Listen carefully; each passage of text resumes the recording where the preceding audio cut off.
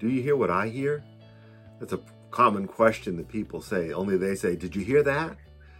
God wires us to hear him, but somehow we've decided that this is a mystery, that God has a big secret and he's not going to tell us. But God designed us to have fellowship with him, and he designed us to have a relationship with him so that we could hear him. It reminds me of when I went to a machinist shop. I was on a tour, and they were saying, notice there's no music playing. There were machines whirring all around us, but no one had earbuds in. And the manager was telling us, the reason that we don't listen to music, the reason that we don't have earbuds, is that our employees need to hear the machines. Even though that they were computer-operated machines, sometimes they can go askew. And you can hear it if you trained your ear. Well, it's the same thing with hearing the Holy Spirit. We need to train our ear. Jesus tells us, my sheep hear my voice, and I know them, and they follow me. As children of God, he's given us the Holy Spirit to dwell inside us.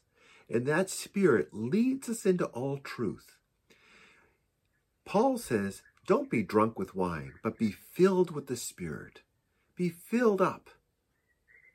As there's an intention on drinking wine, there needs to be an attention on being filled with the Spirit.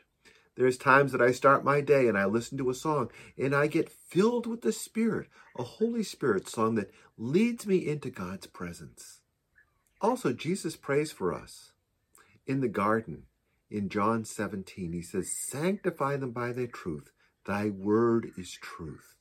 The word of God speaks to us, and everything that we hear in the Spirit needs to line up with the word of God. If it doesn't, we need to ask for wisdom and discernment from those around us. God wants to lead us into all truth. His word will speak to us when we attune our ear to the scriptures, but also to what the Spirit is saying. He's going to help you even today. Let me pray with you. Thank you, Father, for my friend at Hope Cafe.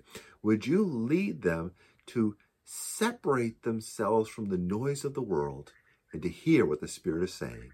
I ask these things in Jesus' name. Amen.